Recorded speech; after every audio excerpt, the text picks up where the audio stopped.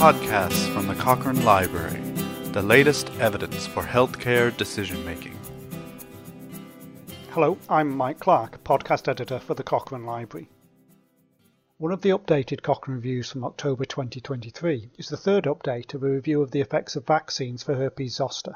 It was conducted by a team of researchers in Brazil, and we asked one of the authors, Juliana Gomes from the Department of Geriatrics and Gerontology at the Federal University of São Paulo, to describe its importance and main findings. Herpes zoster or shingles is a neurocutaneous disease characterized by the reactivation of the zoster varicella virus, which is the same virus responsible for chickenpox.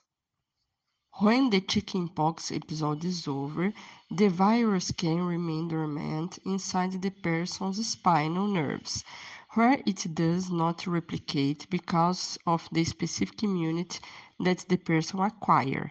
However, if that immunity declines for any reason, the virus may reactivate and travel through the nerve to the skin, producing clusters of blisters along the path of the affected nerve.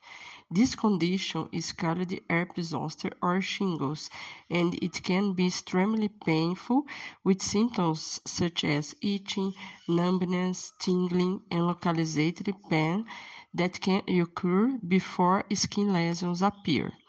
The severe pain suffered by some patients with shingles is caused by inflammation of the sensory nerves, and this pain, as well as the other symptoms, have an important impact on patients' quality of life. As people get older, their specific immunity to the varicella zoster virus tends to decline and the virus can start to replicate again.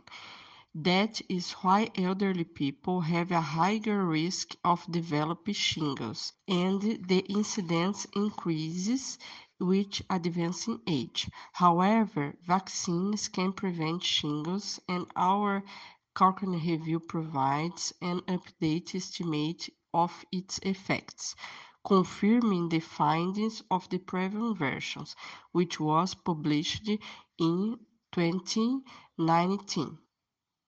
Currently, there are two types of shingles vaccines. One is the single-dose live attenuated zoster vaccines, or LZV. This contains the same live attenuated virus used in the varicella vaccines, but has 14 times more plaque-form units of the attenuated virus per dose.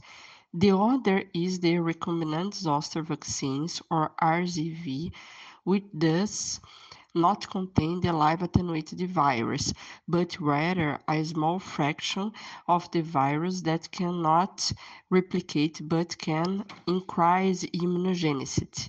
The recommended schedule for RZV is 2 doses, 2 months apart. Our update review now includes a total of 26 studies involving just over 90,000 healthy adults, with a mean age of nearly 64. 16 studies tested the LZV and 10 tested the RZV. Only 3 studies evaluated the cumulative incidence of herpes zoster in groups receiving vaccines versus placebo.